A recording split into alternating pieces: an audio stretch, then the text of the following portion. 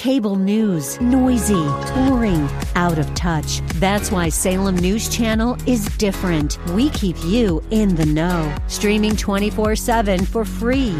Home to the greatest collection of conservative voices like Dennis Prager, Jay Sekulow, Mike Gallagher, and more. Salem News Channel is unfiltered and unapologetic. Watch anytime, on any screen, at snc.tv and Local Now Channel 525. Welcome to the Bible Live Quiz Hour. It's time to test and grow your knowledge of the Bible. The entire Bible every year. On Sunday nights at 9, join us here for the Bible Live Quiz Hour. Soapy will ask questions from the Bible Live leaders. You call in with the correct answers, and you win. It's just that simple. So get out your Bible, put on your thinking cap, and hit that speed dial.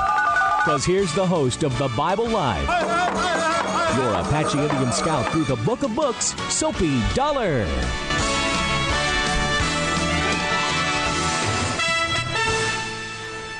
And good evening. I'm John Harrison, producer of the Bible Live. Welcome to another Sunday edition of the show that takes you through the Bible in the span of a year. You know, you start around this time of the year, in November, and Soapy is starting really what's his 23rd year on the air. That's amazing. And you listen, and over the span of the year, through the readings of the Bible, you'll hear the entire book read. And tonight's no different. On Sundays, though, Soapy and his daughter Stacy, who aren't here this evening, they're kind of, I guess, recovering from.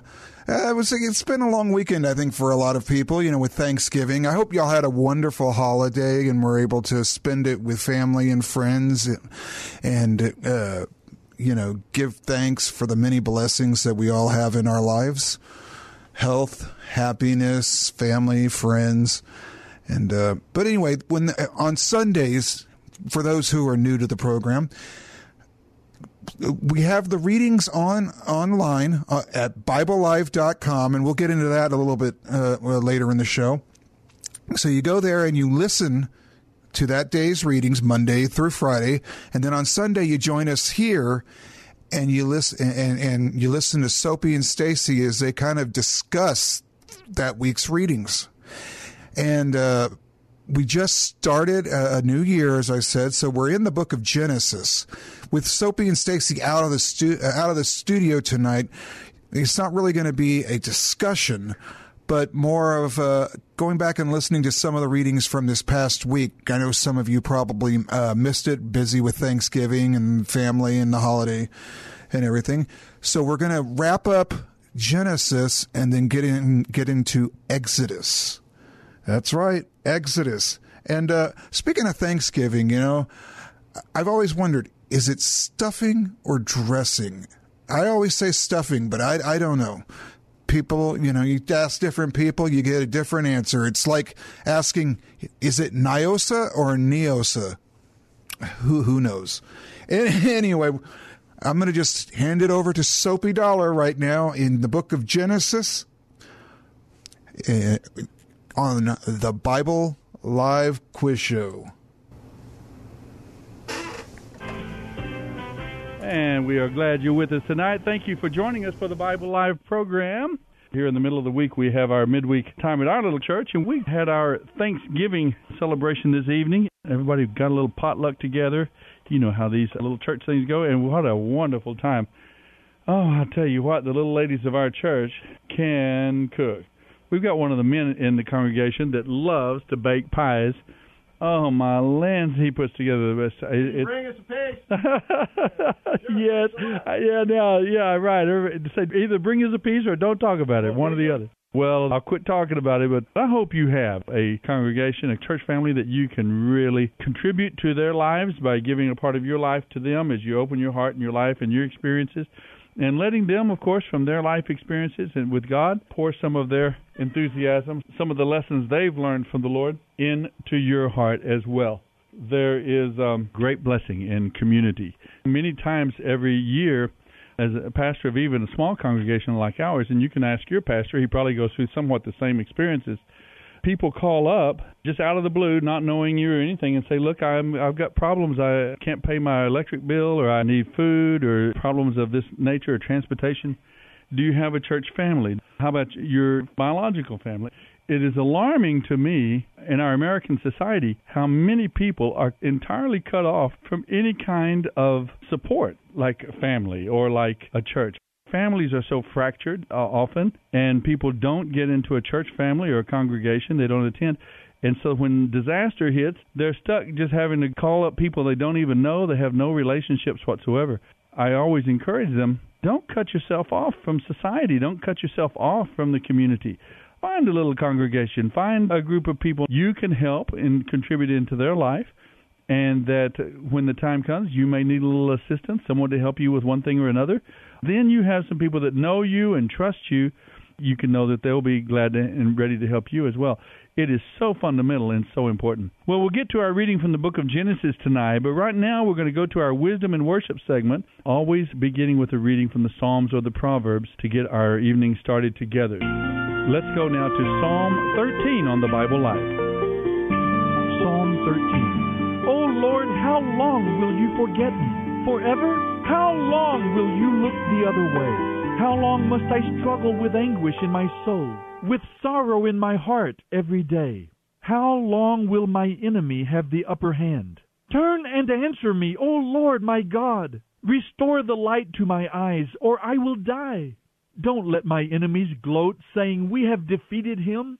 Don't let them rejoice at my downfall. But I trust in your unfailing love. I will rejoice because you have rescued me. I will sing to the Lord because he has been so good to me.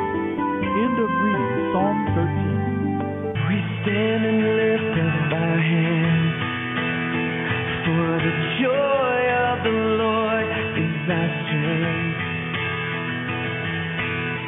We bow down and worship him now. How great, how awesome is he. You're listening to the Bible Live with Soapy Dollar.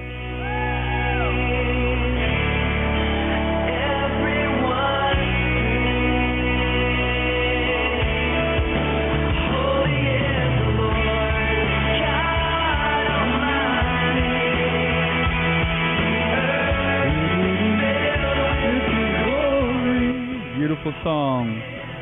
Holy is the Lord God Almighty. Welcome back, everyone, to the Bible Live program, your opportunity to listen to the Bible itself, the book of books, all the way through every year. We have just begun earlier this month our journey through the Bible, and we are still in the book of Genesis, the first book of the Bible, but we will be finishing up the book of Genesis tomorrow night, actually.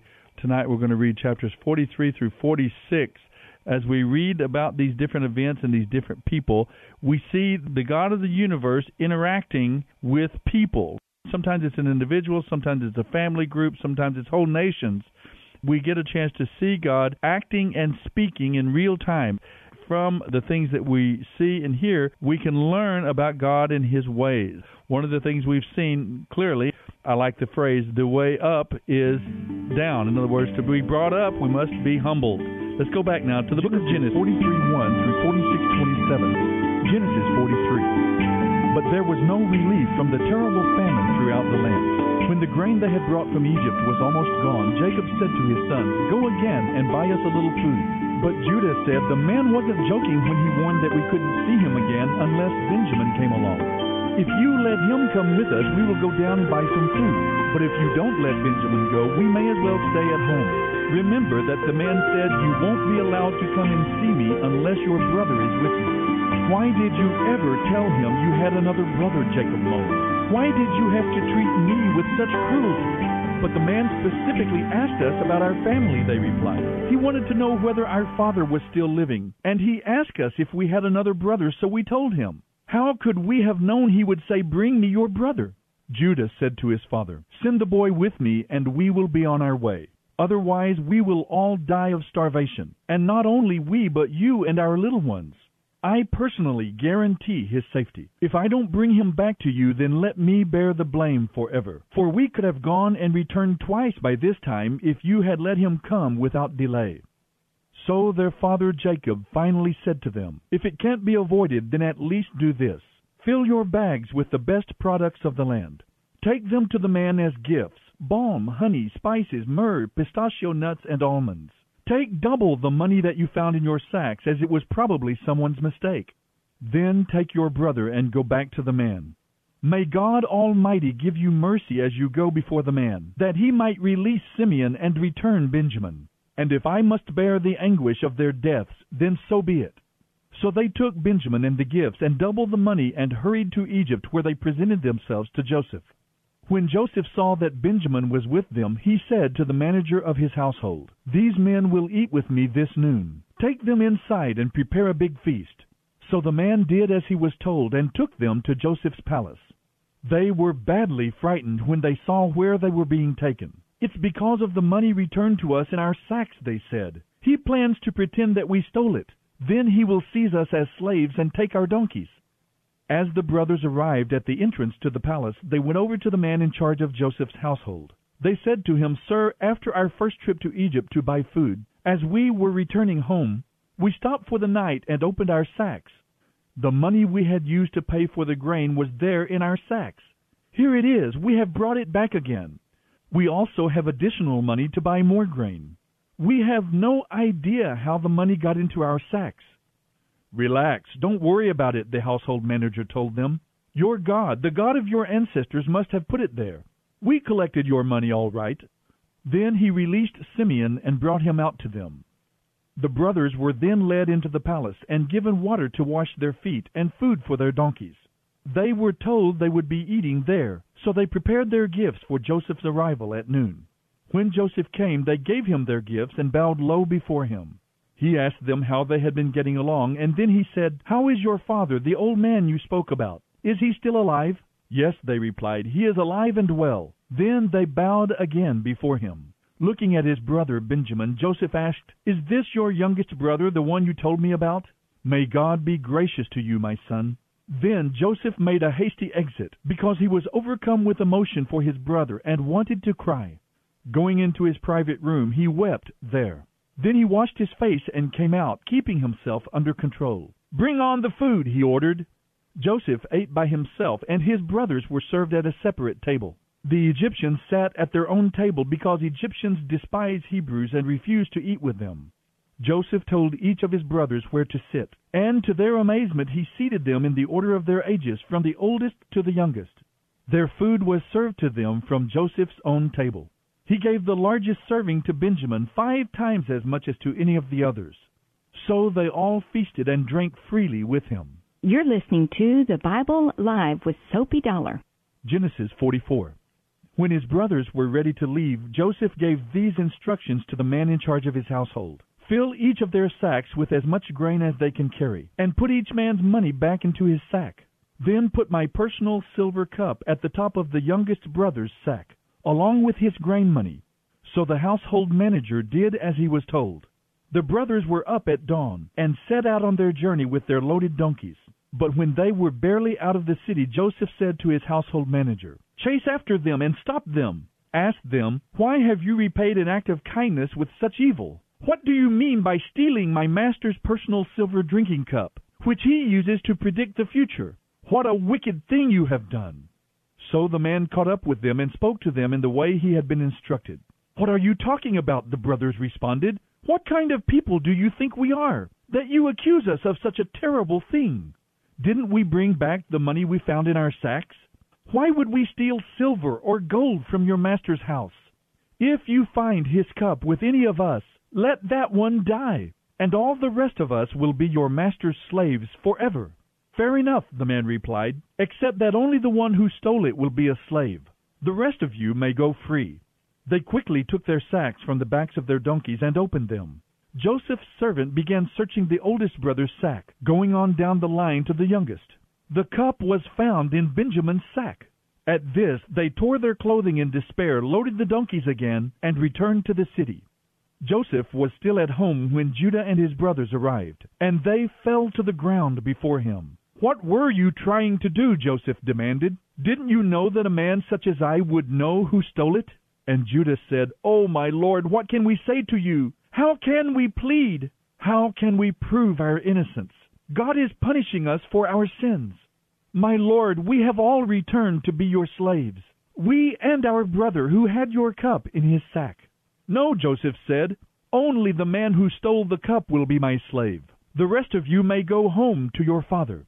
Then Judah stepped forward and said, "My lord, let me say just this one word to you. Be patient with me for a moment, for I know you could have me killed in an instant, as though you were Pharaoh himself. You asked us, my lord, if we had a father or a brother. We said, yes, we have a father, an old man, and a child of his old age, his youngest son. His brother is dead, and he alone is left of his mother's children, and his father loves him very much. And you said to us, bring him here so I can see him. But we said to you, my lord, the boy cannot leave his father, for his father would die. But you told us, you may not see me again unless your youngest brother is with you. So we returned to our father and told him what you had said. And when he said, go back again and buy us a little food, we replied, we can't unless you let our youngest brother go with us. We won't be allowed to see the man in charge of the grain unless our youngest brother is with us. Then my father said to us, you know that my wife had 2 sons, and that one of them went away and never returned, doubtless torn to pieces by some wild animal. I have never seen him since. If you take away his brother from me too, and any harm comes to him, you would bring my gray head down to the grave in deep sorrow. And now, my lord, I cannot go back to my father without the boy. Our father's life is bound up in the boy's life. When he sees that the boy is not with us, our father will die. We will be responsible for bringing his gray head down to the grave in sorrow. My lord, I made a pledge to my father that I would take care of the boy. I told him, if I don't bring him back to you, I will bear the blame forever. Please, my lord, let me stay here as a slave instead of the boy, and let the boy return with his brothers. For how can I return to my father if the boy is not with me?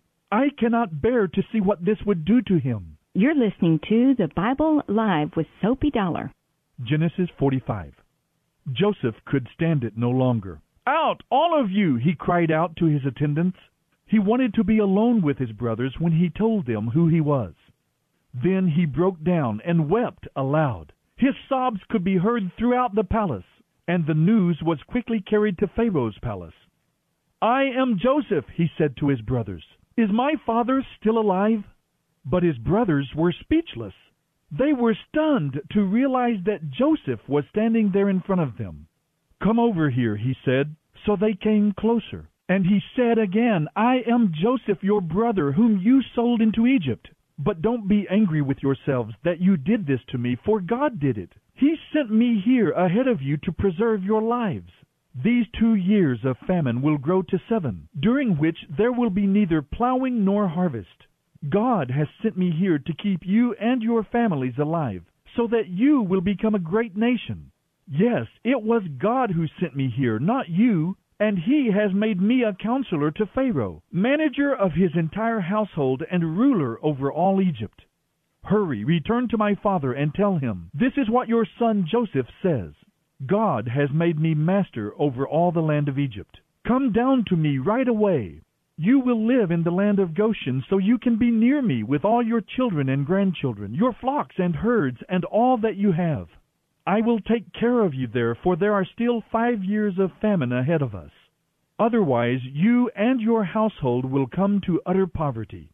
Then Joseph said, "You can see for yourselves, and so can my brother Benjamin, that I really am Joseph. Tell my father how I am honored here in Egypt. Tell him about everything you have seen, and bring him to me quickly." Weeping with joy, he embraced Benjamin, and Benjamin also began to weep. Then Joseph kissed each of his brothers and wept over them. And then they began talking freely with him. The news soon reached Pharaoh. "Joseph's brothers have come."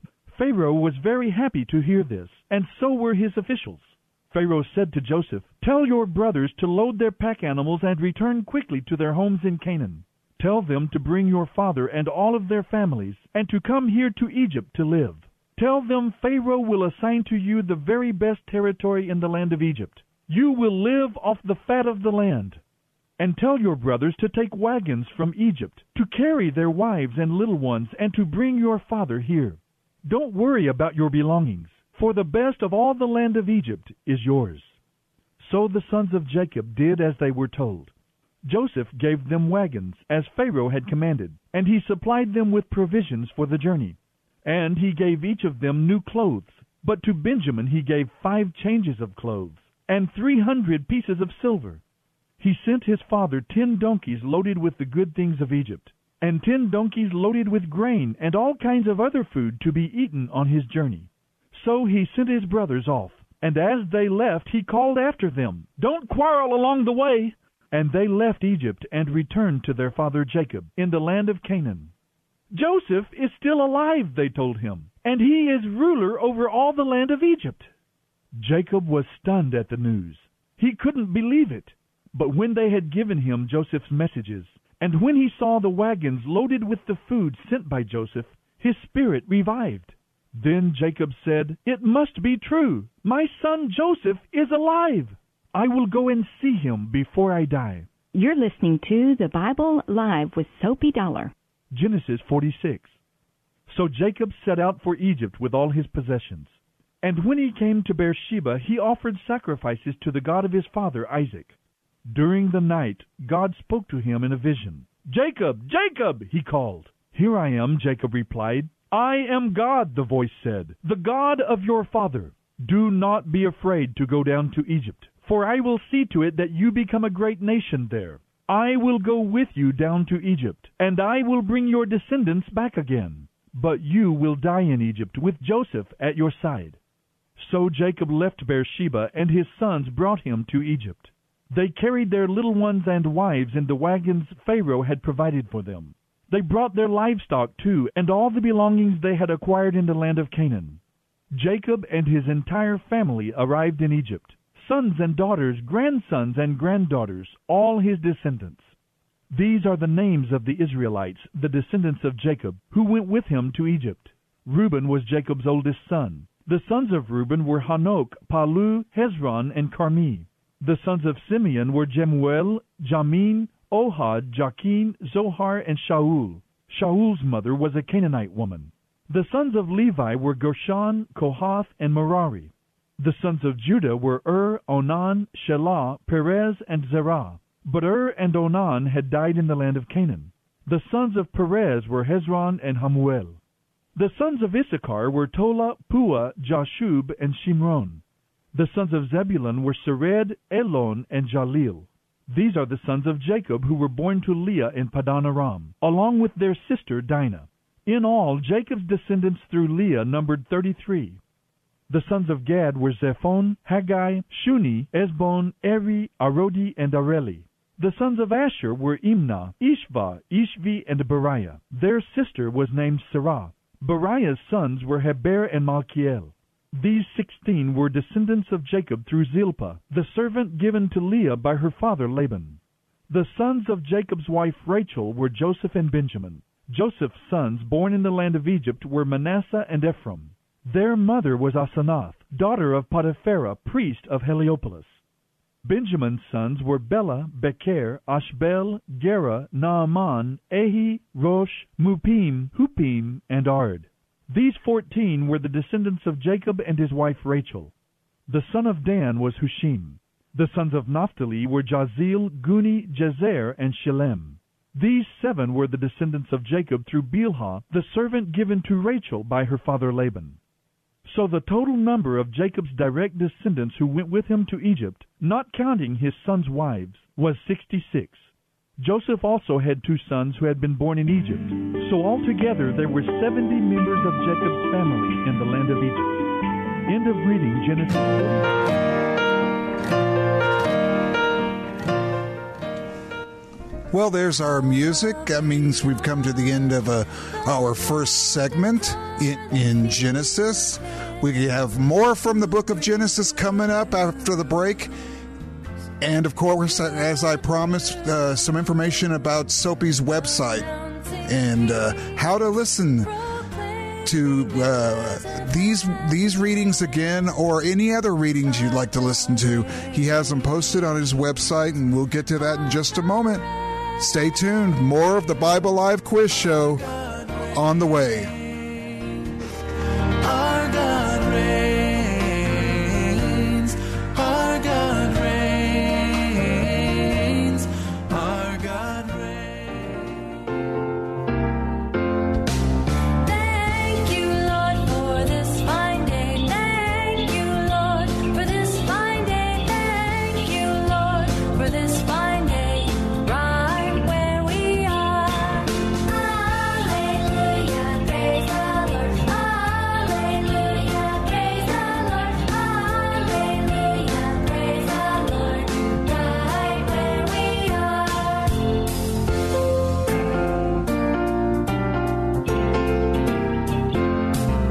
Thank you, Lord, for loving us. Thank you, Lord, for loving us. Thank you, Lord, for loving us.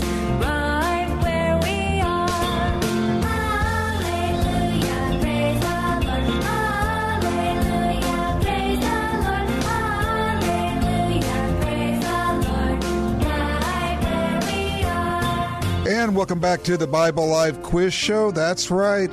Thank you, Lord, for loving us. That's right. And thank you, Lord, for the faith that Soapy and Stacy have in me to kind of hold down the ship, to kind of guide this week.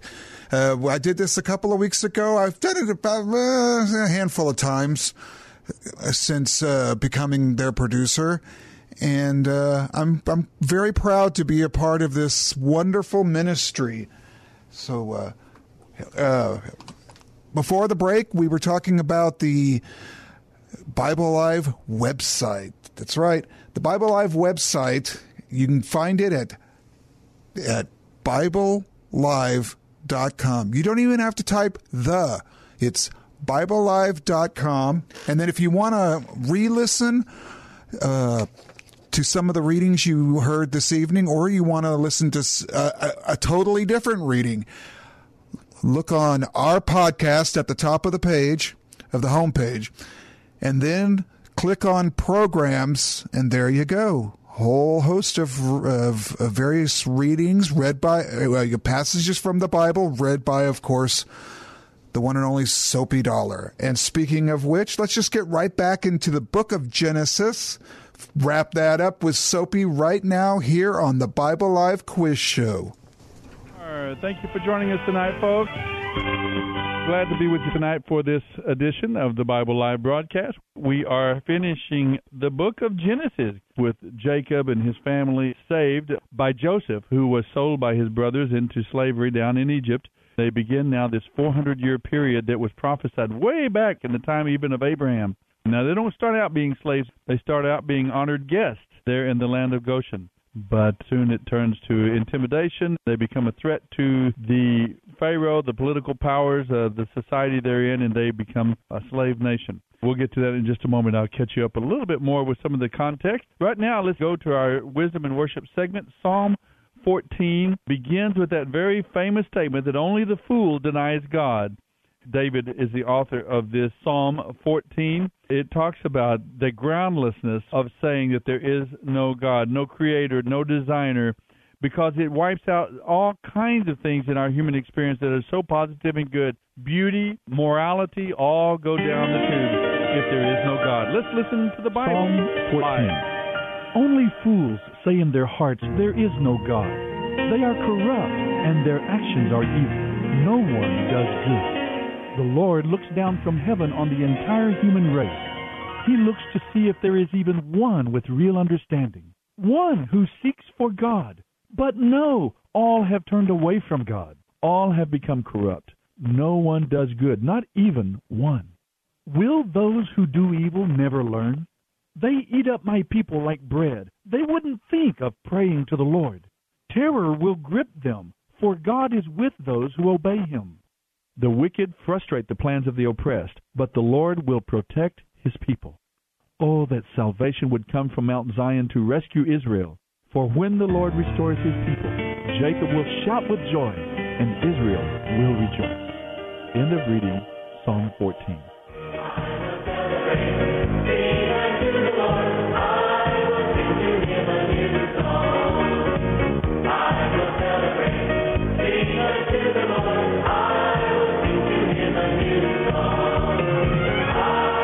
You're listening to the Bible Live with Soapy Dollar.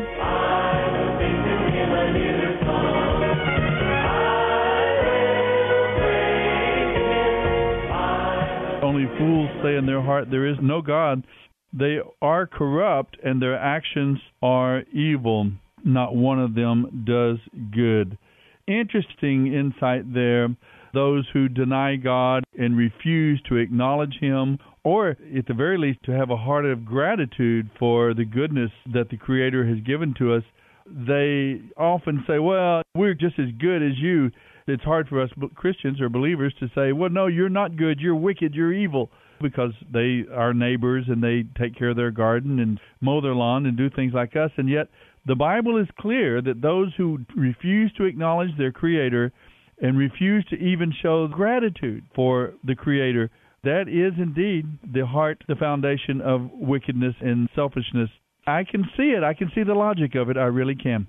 Well, let's go now to the book of Genesis, picking up in chapter 46 at verse 28. Jacob's family finally moves on down into Egypt. They meet the Pharaoh and get their life started there on the Bible Live. Genesis 46:28 through 50:26. Genesis 46. Jacob sent Judah on ahead to meet Joseph and get directions to the land of Goshen. And when they all arrived there, Joseph prepared his chariot and traveled to Goshen to meet his father. As soon as Joseph arrived, he embraced his father and wept on his shoulder for a long time. Then Jacob said to Joseph, "Now let me die, for I have seen you with my own eyes and know that you are still alive." And Joseph said to his brothers and to all their household, "I'll go and tell Pharaoh that you have all come from the land of Canaan to join me. And I will tell him, these men are shepherds and livestock breeders. They have brought with them their flocks and herds and everything they own. So when Pharaoh calls for you and asks you about your occupation, tell him, we have been livestock breeders from our youth, as our ancestors have been for many generations. When you tell him this, he will let you live here in the land of Goshen, for shepherds are despised in the land of Egypt." Genesis 47. So Joseph went to see Pharaoh and said, "My father and my brothers are here from Canaan. They came with all their flocks and herds and possessions, and they are now in the land of Goshen." Joseph took 5 of his brothers with him and presented them to Pharaoh. Pharaoh asked them, "What is your occupation?" And they replied, "We are shepherds like our ancestors. We have come to live here in Egypt, for there is no pasture for our flocks in Canaan. The famine is very severe there. We request permission to live in the land of Goshen." And Pharaoh said to Joseph, "Now that your family has joined you here, choose any place you like for them to live. Give them the best land of Egypt. The land of Goshen will be fine. And if any of them have special skills, put them in charge of my livestock too." Then Joseph brought his father Jacob and presented him to Pharaoh. And Jacob blessed Pharaoh. "How old are you?" Pharaoh asked him. Jacob replied, "I have lived for 130 hard years, but I am still not nearly as old as many of my ancestors." Then Jacob blessed Pharaoh again before he left. So Joseph assigned the best land of Egypt, the land of Ramses, to his father and brothers, just as Pharaoh had commanded. And Joseph furnished food to his father and brothers in amounts appropriate to the number of their dependents. Meanwhile, the famine became worse and worse, and the crops continued to fail throughout Egypt and Canaan. Joseph collected all the money in Egypt and Canaan in exchange for grain, and he brought the money to Pharaoh's treasure house. When the people of Egypt and Canaan ran out of money, they came to Joseph crying again for food. "Our money is gone," they said, "but give us bread. Why should we die?" Well, then Joseph replied, "Since your money is gone, give me your livestock. I will give you food in exchange." So they gave their livestock to Joseph in exchange for food. Soon all the horses, flocks, herds, and donkeys of Egypt were in Pharaoh's possession. But at least they were able to purchase food for that year. The next year they came again and said, "Our money is gone, and our livestock are yours. We have nothing left but our bodies and land.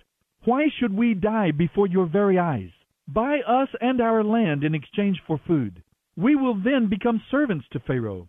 Just give us grain so that our lives may be saved, and so the land will not become empty and desolate."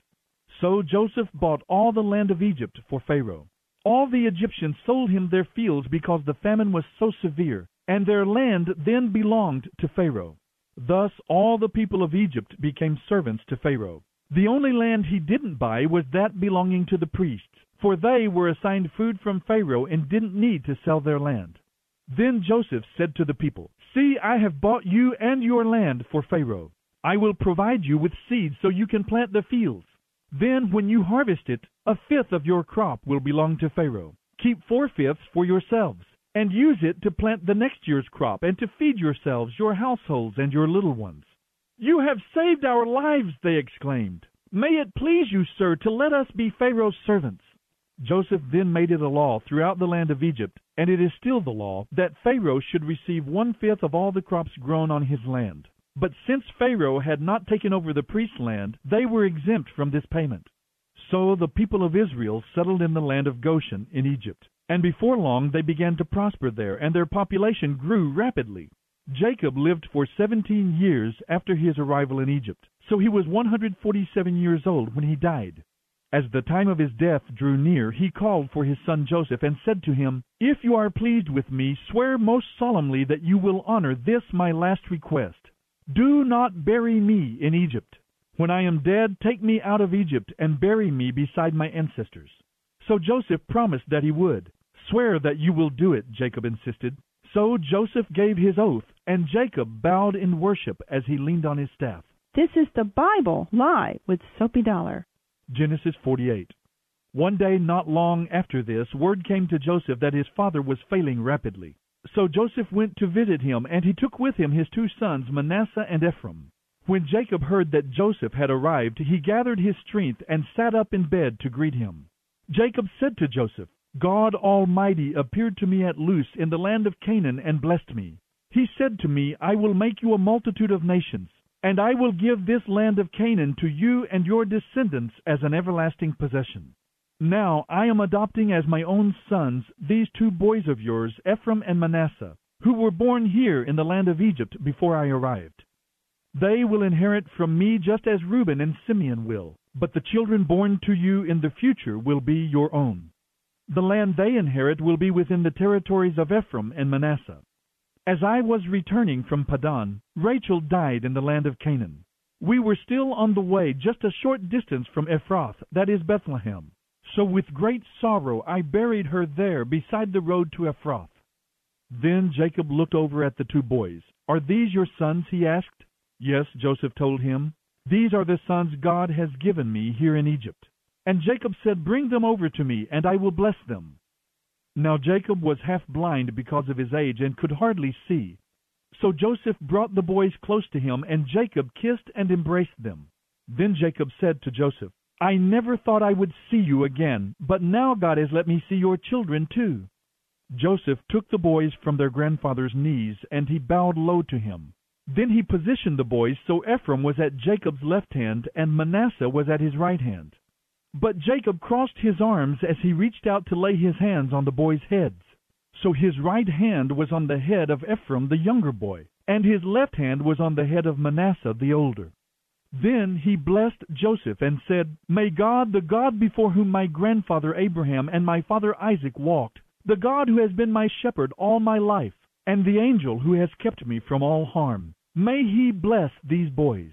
May they preserve my name and the names of my grandfather Abraham and my father Isaac, and may they become a mighty nation." But Joseph was upset when he saw that his father had laid his right hand on Ephraim's head. So he lifted it to place it on Manasseh's head instead. "No, father," he said, "this one over here is older. Put your right hand on his head." But his father refused. "I know what I'm doing, my son," he said. "Manasseh too will become a great people, but his younger brother will become even greater. His descendants will become a multitude of nations." So Jacob blessed the boys that day with this blessing: "The people of Israel will use your names to bless each other. They will say, 'May God make you as prosperous as Ephraim and Manasseh.'" In this way Jacob put Ephraim ahead of Manasseh. Then Jacob said to Joseph, I am about to die. But God will be with you and will bring you again to Canaan, the land of your ancestors. And I give you an extra portion beyond what I have given your brothers, the portion that I took from the Amorites with my sword and bow. This is the Bible Live with Soapy Dollar. Genesis 49. Then Jacob called together all his sons and said, Gather around me, and I will tell you what is going to happen to you in the days to come. Come and listen, O sons of Jacob, listen to Israel your father. Reuben, you are my oldest son, the child of my vigorous youth. You are first on the list in rank and honor. But you are as unruly as the waves of the sea, and you will be first no longer. For you slept with one of my wives. You dishonored me in my own bed. Simeon and Levi are two of a kind, men of violence. O my soul, stay away from them. May I never be a party to their wicked plans. For in their anger they murdered men, and they crippled oxen just for sport. Cursed be their anger, for it is fierce. Cursed be their wrath, for it is cruel. Therefore I will scatter their descendants throughout the nation of Israel. Judah, your brothers will praise you. You will defeat your enemies. All your relatives will bow before you. Judah is a young lion that has finished eating its prey. Like a lion he crouches and lies down. Like a lioness, who will dare to rouse him? The scepter will not depart from Judah, nor the ruler's staff from his descendants, until the coming of the one to whom it belongs, the one whom all nations will obey. He ties his foal to a grapevine, the colt of his donkey to a choice vine. He washes his clothes in wine because his harvest is so plentiful. His eyes are darker than wine, and his teeth are whiter than milk. Zebulun will settle on the shores of the sea and will be a harbor for ships. His borders will extend to Sidon. Issachar is a strong beast of burden resting among the sheepfolds. When he sees how good the countryside is, how pleasant the land, he will bend his shoulder to the task and submit to forced labor. Dan will govern his people like any other tribe of Israel. He will be a snake beside the road, a poisonous viper along the path that bites the horse's heels so the rider is thrown off. I trust in you for salvation, O Lord. Gad will be plundered by marauding bands, but he will turn and plunder them. Asher will produce rich foods, food fit for a king. Naphtali is a deer let loose, producing magnificent fawns. Joseph is a fruitful tree beside a fountain. His branches reach over the wall. He has been attacked by archers who shot at him and harassed him. But his bow remained strong, and his arms were strengthened by the mighty one of Jacob, the shepherd, the rock of Israel. May the God of your ancestors help you. May the Almighty bless you with the blessings of the heavens above, blessings of the earth beneath, and blessings of the breasts and womb. May the blessings of your ancestors be greater than the blessings of the eternal mountains, reaching to the utmost bounds of the everlasting hills. These blessings will fall on the head of Joseph, who is a prince among his brothers. Benjamin is a wolf that prowls. He devours his enemies in the morning, and in the evening he divides the plunder. These are the 12 tribes of Israel, and these are the blessings with which Jacob blessed his 12 sons. Each received a blessing that was appropriate to him. Then Jacob told them, Soon I will die. Bury me with my father and grandfather in the cave in Ephron's field. This is the cave in the field of Machpelah, near Mamre in Canaan, which Abraham bought from Ephron the Hittite for a permanent burial place. There Abraham and his wife Sarah are buried. There Isaac and his wife Rebekah are buried. And there I buried Leah. It is the cave that my grandfather Abraham bought from the Hittites. Then when Jacob had finished this charge to his sons, he lay back in the bed, breathed his last, and died. This is the Bible Live with Soapy Dollar. Genesis 50. Joseph threw himself on his father and wept over him and kissed him. Then Joseph told his morticians to embalm the body. The embalming process took 40 days, and there was a period of national mourning for 70 days. When the period of mourning was over, Joseph approached Pharaoh's advisors and asked them to speak to Pharaoh on his behalf. He told them, Tell Pharaoh that my father made me swear an oath. He said to me, I am about to die. Take my body back to the land of Canaan and bury me in our family's burial cave. Now I need to go and bury my father. After his burial is complete, I will return without delay." Pharaoh agreed to Joseph's request. "Go and bury your father as you promised," he said. So Joseph went with a great number of Pharaoh's counselors and advisors, all the senior officers of Egypt. Joseph also took his brothers and the entire household of Jacob. But they left their little children and flocks and herds in the land of Goshen. So a great number of chariots, cavalry, and people accompanied Joseph. When they arrived at the threshing floor of Atad, near the Jordan River, they held a very great and solemn funeral, with a 7-day period of mourning for Joseph's father. The local residents, the Canaanites, renamed the place Abel Mizraim, for they said, "This is a place of very deep mourning for these Egyptians." So Jacob's sons did as he had commanded them. They carried his body to the land of Canaan and buried it there in the cave of Machpelah. This is the cave that Abraham had bought for a permanent burial place in the field of Ephron the Hittite near Mamre. Then Joseph returned to Egypt with his brothers and all who had accompanied him to his father's funeral. But now that their father was dead, Joseph's brothers became afraid. "Now Joseph will pay us back for all the evil we did to him," they said. So they sent this message to Joseph.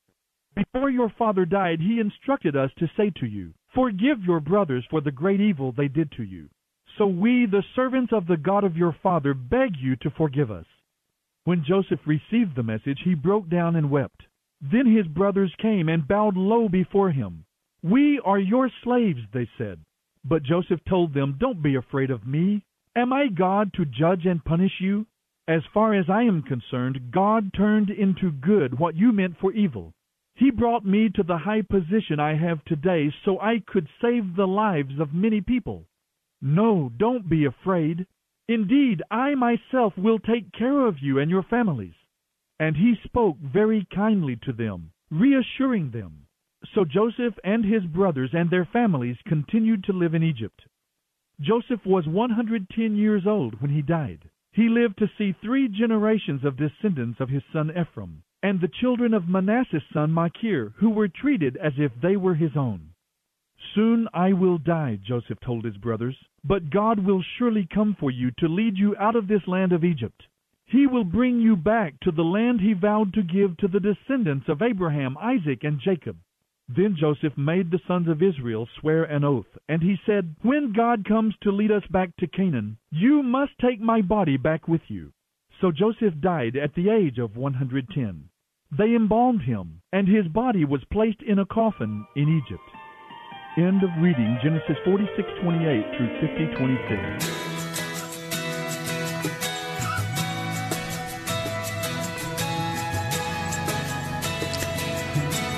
Well, there's our music, which means it's time for another break. But on the other side, we're going to begin the book of Exodus. So stay tuned. Don't go anywhere. You're listening to the Bible Live Quiz Show. Together, let us join as one. Let us turn our faces to the rising sun. Let us go up to Zion, to God's holy hill. A mighty army that will worship Him. We will worship Him. We will worship Him. Jesus, He's our King. We will worship Him. Let the oceans roar. Let the heavens ring to the glory of our God as we worship Him.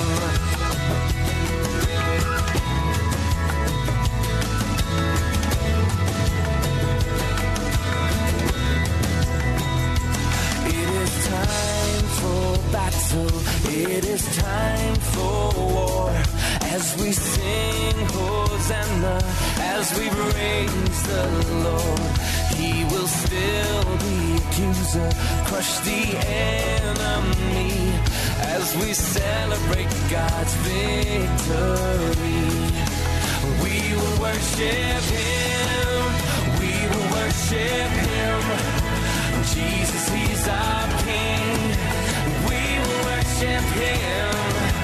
Let the oceans roar, let the heavens ring to the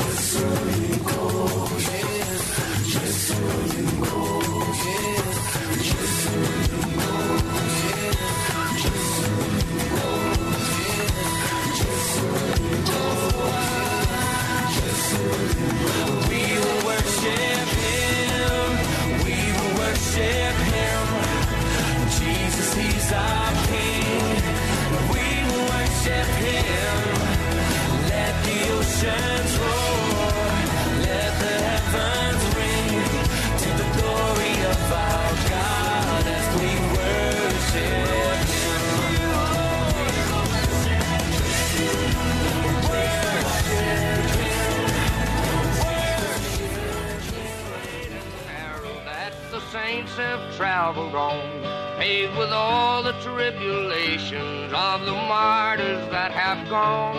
If you're grateful for their victory and for showing us the way, then give thanks for all your blessings. Get on your knees and pray. Thank God for every flower and each tree. Thank God for all the mountains and the sea. Thank God for giving life to you and me. Wherever you may be, thank God. Thank God. Words of wisdom from the legendary Hank Williams Sr. John Harrison here, producer of the Bible Live. This is the Bible Live quiz show. Soapy and Stacy are away from the studio, I guess, resting from a long Thanksgiving weekend, kind of getting things back in order, and they'll be back again next week, and they'll be taking your calls, your questions, just comments, anything you have to ask or comment on regarding the Bible or the previous week's readings. And right now we're going to get back into the readings. We're going to start with the book of Exodus. We finished Genesis. Now we're going into Exodus. Here's Soapy Dollar on the Bible Live quiz show. We read through all 66 books, every verse, every chapter, every book of the Bible, every year. We've just completed our first book of the Bible, the book of Genesis, just last evening. We have read about the beginning of the creation of the world, of Adam and Eve, Cain and Abel, of the fall of man into sin. We saw the expansion of the human race to the time of Noah and the great flood. God's intention would be diversity in the human race, that there would be different nations and people groups and languages so that the sin nature would not be magnified as all men walking together. Whenever we are broken into competing people groups and cultures and societies and language groups, it seems to serve as some way as a check and a balance on the sin nature in the human race. And that was God's design. They did not do that, and the human race went in about 1,500 years to a time of great wickedness, and they were judged. And Noah and his family survived. We saw them expand afterwards. God gave them that command again. Again, they disobeyed him, but God this time confused the languages at the Tower of Babel, accomplishing the diversity and the spreading out that he wanted. The human race expanded, and we picked up with Abraham. He was one who honored God, acknowledged God, worshiped God, and God called him to leave his land and go to Canaan, the land that he would show him. There he established a covenant with them, Abraham, Isaac, Jacob, and then Joseph down in Egypt. Joseph died in our last reading down in Egypt. Just tracing there through the book of Genesis, the whole clan has now moved down into Egypt, and that's where we left them, down in Egypt. We'll be picking up in our first chapter of the book of Exodus tonight after about 400 years, and now we will see the Exodus coming out of Egypt. Before we get to that, though, let's go to our Wisdom and Worship segment tonight, Guidelines for Living a Blameless Life, a prayer of King David here on the Bible Live. Psalm 15. Who may worship in your sanctuary, Lord? Who may enter your presence on your holy hill? Those who lead blameless lives and do what is right, speaking the truth with sincere hearts. Those who refuse to slander others or harm their neighbors or speak evil of their friends. Those who despise persistent sinners and honor the faithful followers of the Lord and keep their promises even when it hurts. Those who do not charge interest on the money they lend and who refuse to accept bribes to testify against the innocent. Such people will stand firm forever. End of reading Psalm 15. I will enter his gates with thanksgiving in my heart. You're listening to the Bible Live with Soapy Dollar.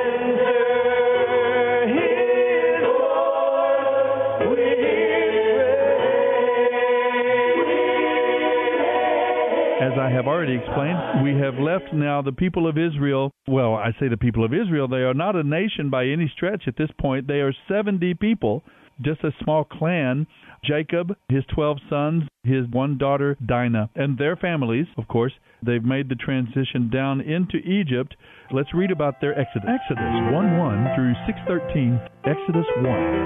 These are the sons of Jacob who went with their father to Egypt, each with his family: Reuben, Simeon, Levi, Judah, Issachar, Zebulun, Benjamin, Dan, Naphtali, Gad, and Asher. Joseph was already down in Egypt. In all, Jacob had 70 direct descendants. In time, Joseph and each of his brothers died, ending that generation. But their descendants had many children and grandchildren. In fact, they multiplied so quickly that they soon filled the land. Then a new king came to the throne of Egypt who knew nothing about Joseph or what he had done. He told his people, "These Israelites are becoming a threat to us because there are so many of them. We must find a way to put an end to this. If we don't, and if war breaks out, they will join our enemies and fight against us. Then they will escape from the country." So the Egyptians made the Israelites their slaves and put brutal slave drivers over them, hoping to wear them down under heavy burdens. They forced them to build the cities of Pithom and Ramses as supply centers for the king. But the more the Egyptians oppressed them, the more quickly the Israelites multiplied. The Egyptians soon became alarmed and decided to make their slavery more bitter still. They were ruthless with the Israelites, forcing them to make bricks and mortar and to work long hours in the fields. Then Pharaoh, the king of Egypt, gave this order to the Hebrew midwives, Shiphrah and Puah: "When you help the Hebrew women give birth, kill all the boys as soon as they are born. Allow only the baby girls to live." But because the midwives feared God, they refused to obey the king and allowed the boys to live too. Then the king called for the midwives. "Why have you done this?" he demanded. "Why have you allowed the boys to live?" "Sir," they told him, "the Hebrew women are very strong. They have their babies so quickly that we cannot get there in time. They are not slow in giving birth like Egyptian women." So God blessed the midwives, and the Israelites continued to multiply, growing more and more powerful. And because the midwives feared God, he gave them families of their own. Then Pharaoh gave this order to all his people: "Throw all the newborn Israelite boys into the Nile River, but you may spare the baby girls." Exodus 2. During this time, a man and woman from the tribe of Levi got married. The woman became pregnant and gave birth to a son. She saw what a beautiful baby he was and kept him hidden for 3 months. But when she could no longer hide him, she got a little basket made of papyrus reeds and waterproofed it with tar and pitch. She put the baby in the basket and laid it among the reeds along the edge of the Nile River. The baby's sister then stood at a distance, watching to see what would happen to him. Soon after this, one of Pharaoh's daughters came down to bathe in the river, and her servant girls walked along the riverbank. When the princess saw the little basket among the reeds, she told one of her servant girls to get it for her. As the princess opened it, she found the baby boy. His helpless cries touched her heart. "He must be one of the Hebrew children," she said. Then the baby's sister approached the princess. "Should I go and find one of the Hebrew women to nurse the baby for you?" she asked. "Yes, do," the princess replied. So the girl rushed home and called the baby's mother. "Take this child home and nurse him for me," the princess told her. "I will pay you for your help." So the baby's mother took her baby home and nursed him. Later, when he was older, the child's mother brought him back to the princess, who adopted him as her son. The princess named him Moses, for she said, "I drew him out of the water."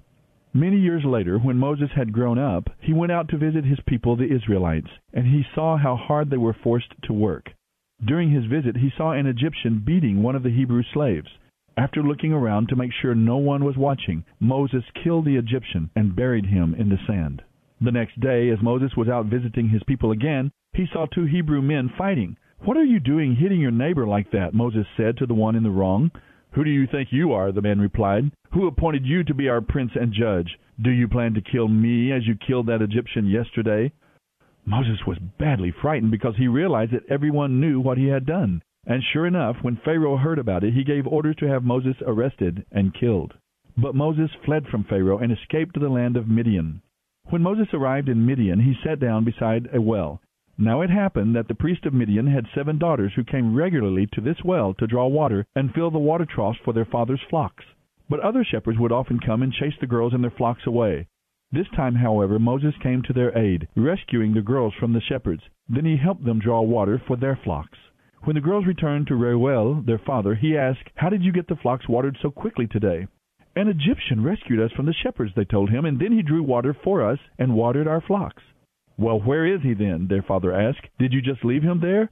Go and invite him home for a meal." Moses was happy to accept the invitation, and he settled down to live with them. In time, Reuel gave Moses one of his daughters, Zipporah, to be his wife.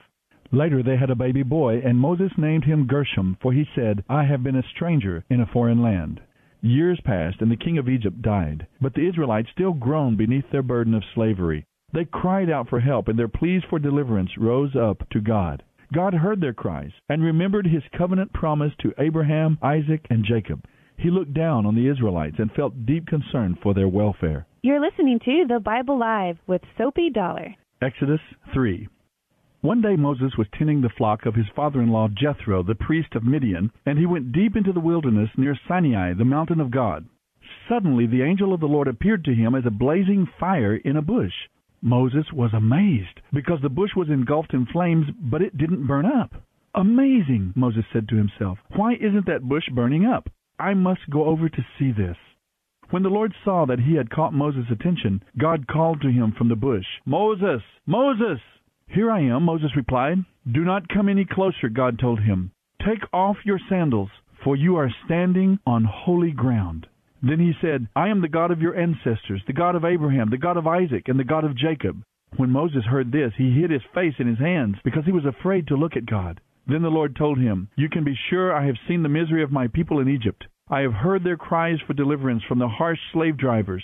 Yes, I am aware of their suffering. So I have come to rescue them from the Egyptians and lead them out of Egypt into their own good and spacious land. It is a land flowing with milk and honey, the land where the Canaanites, Hittites, Amorites, Perizzites, Hivites, and Jebusites live. The cries of the people of Israel have reached me, and I have seen how the Egyptians have oppressed them with heavy tasks. Now go, for I am sending you to Pharaoh. You will lead my people, the Israelites, out of Egypt. But who am I to appear before Pharaoh? Moses asked God. How can you expect me to lead the Israelites out of Egypt? Then God told him, I will be with you, and this will serve as proof that I have sent you. When you have brought the Israelites out of Egypt, you will return here to worship God at this very mountain. But Moses protested, If I go to the people of Israel and tell them the God of your ancestors has sent me to you, they won't believe me. They will ask, Which God are you talking about? What is his name? Then what should I tell them? God replied, I am the one who always is. Just tell them, I am has sent me to you. God also said, Tell them the Lord, the God of your ancestors, the God of Abraham, the God of Isaac, and the God of Jacob has sent me to you. This will be my name forever. It has always been my name, and it will be used throughout all generations. Now go and call together all the leaders of Israel. Tell them, the Lord, the God of your ancestors, the God of Abraham, Isaac, and Jacob, appeared to me in a burning bush. He said, You can be sure that I am watching over you and have seen what is happening to you in Egypt. I promise to rescue you from the oppression of the Egyptians. I will lead you to the land now occupied by the Canaanites, Hittites, Amorites, Perizzites, Hivites, and Jebusites, a land flowing with milk and honey. The leaders of the people of Israel will accept your message. Then all of you must go straight to the king of Egypt and tell him, The Lord, the God of the Hebrews, has met with us. Let us go on a 3-day journey into the wilderness to offer sacrifices to the Lord our God. But I know that the king of Egypt will not let you go except under heavy pressure. So I will reach out and strike at the heart of Egypt with all kinds of miracles. Then at last he will let you go. And I will see to it that the Egyptians treat you well. They will load you down with gifts so you will not leave empty-handed. The Israelite women will ask for silver and gold jewelry and fine clothing from their Egyptian neighbors and their neighbors' guests. With this clothing you will dress your sons and daughters. In this way you will plunder the Egyptians. You're listening to The Bible Live with Soapy Dollar. Exodus 4. But Moses protested again. Look, they won't believe me. They won't do what I tell them. They'll just say, The Lord never appeared to you. Then the Lord asked him, What do you have there in your hand? A shepherd's staff, Moses replied. Throw it down on the ground, the Lord told him. So Moses threw it down, and it became a snake. Moses was terrified, so he turned and ran away. Then the Lord told him, Take hold of its tail. So Moses reached out and grabbed it, and it became a shepherd's staff again. Perform this sign, and they will believe you, the Lord told him. Then they will realize that the Lord, the God of their ancestors, the God of Abraham, the God of Isaac, and the God of Jacob, really has appeared to you. Then the Lord said to Moses, Put your hand inside your robe. Moses did so, and when he took it out again, his hand was white as snow with leprosy. Now put your hand back into your robe again, the Lord said. Moses did, and when he took it out this time, it was as healthy as the rest of his body. If they do not believe the first miraculous sign, they will believe the second, the Lord said. And if they do not believe you even after these 2 signs, then take some water from the Nile River and pour it out on the dry ground. When you do, it will turn into blood. But Moses pleaded with the Lord, "Oh, Lord, I'm just not a good speaker. I never have been, and I'm not now, even after you have spoken to me. I'm clumsy with words." "Who makes mouths?" the Lord asked him. "Who makes people so they can speak or not speak, hear or not hear, see or not see? Is it not I, the Lord? Now go and do as I have told you. I will help you speak well, and I will tell you what to say." But Moses again pleaded, "Lord, please send someone else." Then the Lord became angry with Moses. "All right," he said, "what about your brother Aaron the Levite? He is a good speaker, and look, he is on his way to meet you now. And when he sees you, he will be very glad. You will talk to him, giving him the words to say. I will help both of you to speak clearly, and I will tell you what to do. Aaron will be your spokesman to the people, and you will be as God to him, telling him what to say. And be sure to take your shepherd's staff along, so you can perform the miraculous signs I have shown you." Then Moses went back home and talked it over with Jethro, his father-in-law. "With your permission," Moses said, "I would like to go back to Egypt to visit my family. I don't even know whether they are still alive." "Go with my blessing," Jethro replied. Before Moses left Midian, the Lord said to him, "Do not be afraid to return to Egypt, for all those who wanted to kill you are dead." So Moses took his wife and sons, put them on a donkey, and headed back to the land of Egypt. In his hand he carried the staff of God. Then the Lord reminded him, "When you arrive back in Egypt, go to Pharaoh and perform the miracles I have empowered you to do. But I will make him stubborn, so he will not let the people go. Then you will tell him, 'This is what the Lord says. Israel is my firstborn son. I commanded you to let him go so he could worship me. But since you have refused, be warned. I will kill your firstborn son.'" On the journey, when Moses and his family had stopped for the night, the Lord confronted Moses and was about to kill him. But Zipporah, his wife, took a flint knife and circumcised her son. She threw the foreskin at Moses' feet and said, "What a blood-smeared bridegroom you are to me." When she called Moses a blood-smeared bridegroom, she was referring to the circumcision. After that, the Lord left him alone. Now the Lord had said to Aaron, "Go out into the wilderness to meet Moses." So Aaron traveled to the mountain of God, where he found Moses and greeted him warmly. Moses then told Aaron everything the Lord had commanded them to do and say, and he told him about the miraculous signs they were to perform. So Moses and Aaron returned to Egypt and called the leaders of Israel to a meeting. Aaron told them everything the Lord had told Moses, and Moses performed the miraculous signs as they watched. The leaders were soon convinced that the Lord had sent Moses and Aaron. And when they realized that the Lord had seen their misery and was deeply concerned for them, they all bowed their heads and worshipped. You're listening to The Bible Live with Soapy Dollar. Exodus 5. After this presentation to Israel's leaders, Moses and Aaron went to see Pharaoh. They told him, "This is what the Lord, the God of Israel, says. Let my people go, for they must go out into the wilderness to hold a religious festival in my honor." "Is that so?" retorted Pharaoh. "And who is the Lord that I should listen to him and let Israel go? I don't know the Lord, and I will not let Israel go." But Aaron and Moses persisted. "The God of the Hebrews has met with us," they declared. "Let us take a 3-day trip into the wilderness so we can offer sacrifices to the Lord our God. If we don't, we will surely die by disease or the sword." "Who do you think you are?" Pharaoh shouted, "distracting the people from their tasks. Get back to work. Look, there are many people here in Egypt, and you are stopping them from doing their work." That same day, Pharaoh sent this order to the slave drivers and foremen he had set over the people of Israel. "Do not supply the people with any more straw for making bricks. Let them get it themselves. But don't reduce their production quotas by a single brick. They obviously don't have enough to do. If they did, they wouldn't be talking about going into the wilderness to offer sacrifices to their God. Load them down with more work. Make them sweat. That will teach them to listen to these liars." So the slave drivers and foremen informed the people, "Pharaoh has ordered us not to provide straw for you. Go and get it yourselves. Find it wherever you can, but you must produce just as many bricks as before." So the people scattered throughout the land in search of straw. The slave drivers were brutal. "Meet your daily quota of bricks just as you did before," they demanded. Then they whipped the Israelite foremen in charge of the work crews. "Why haven't you met your quotas either yesterday or today?" they demanded. So the Israelite foremen went to Pharaoh and pleaded with him. "Please don't treat us like this," they begged. "We are given no straw, but we are still told to make as many bricks as before. We are beaten for something that isn't our fault. It is the fault of your slave drivers for making such unreasonable demands." But Pharaoh replied, "You're just lazy. You obviously don't have enough to do. If you did, you wouldn't be saying, let us go so we can offer sacrifices to the Lord. Now get back to work. No straw will be given to you, but you must still deliver the regular quota of bricks. Since Pharaoh would not let up on his demands, the Israelite foremen could see that they were in serious trouble. As they left Pharaoh's court, they met Moses and Aaron, who were waiting outside for them. The foreman said to them, "May the Lord judge you for getting us into this terrible situation with Pharaoh and his officials. You have given them an excuse to kill us." So Moses went back to the Lord and protested, "Why have you mistreated your own people like this, Lord? Why did you send me? Since I gave Pharaoh your message, he has been even more brutal to your people. You have not even begun to rescue them." Exodus 6. "Now you will see what I will do to Pharaoh," the Lord told Moses. "When he feels my powerful hand upon him, he will let the people go.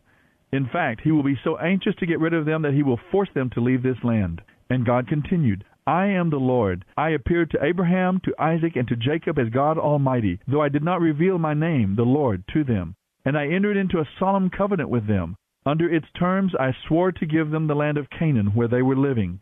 You can be sure that I have heard the groans of the people of Israel, who are now slaves to the Egyptians. I have remembered my covenant with them. Therefore say to the Israelites, I am the Lord, and I will free you from slavery in Egypt. I will redeem you with mighty power and great acts of judgment. I will make you my own special people, and I will be your God. And you will know that I am the Lord your God, who has rescued you from your slavery in Egypt. And I will bring you into the land I swore to give to Abraham, Isaac, and Jacob. It will be your very own property. I am the Lord." So Moses told the people what the Lord had said, but they wouldn't listen anymore. They had become too discouraged by the increasing burden of their slavery. Then the Lord said to Moses, "Go back to Pharaoh and tell him to let the people of Israel leave Egypt." "But Lord," Moses objected, "my own people won't listen to me anymore. How can I expect Pharaoh to listen? I'm no orator." But the Lord ordered Moses and Aaron to return to Pharaoh, king of Egypt, and to demand that he let the people of Israel leave Egypt. End of reading Exodus 1:1 through 6:13.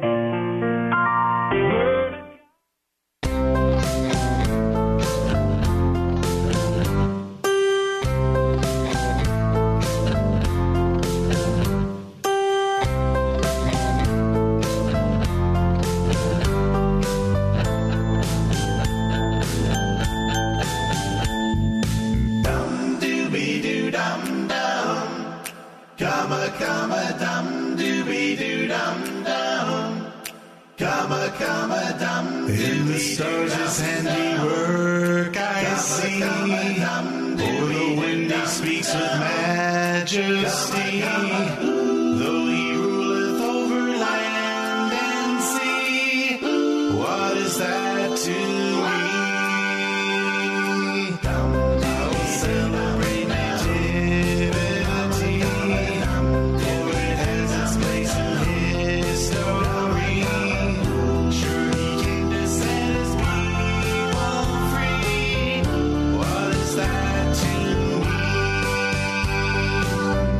Till by faith I met him face to face, and I felt the wonder of his grace. Then I knew that he was more than just a God who didn't care, but left away out there, and now he walks beside me day by day, never watching or lest I stray, helping me to find that narrow way. He's everything to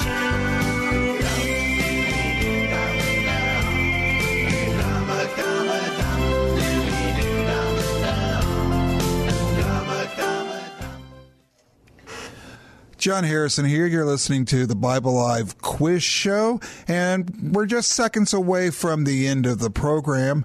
That was the book of Exodus that Soapy was reading from. And tune in next week. Soapy and Stacy will be back in the studio. And until then, have a great week, and good night.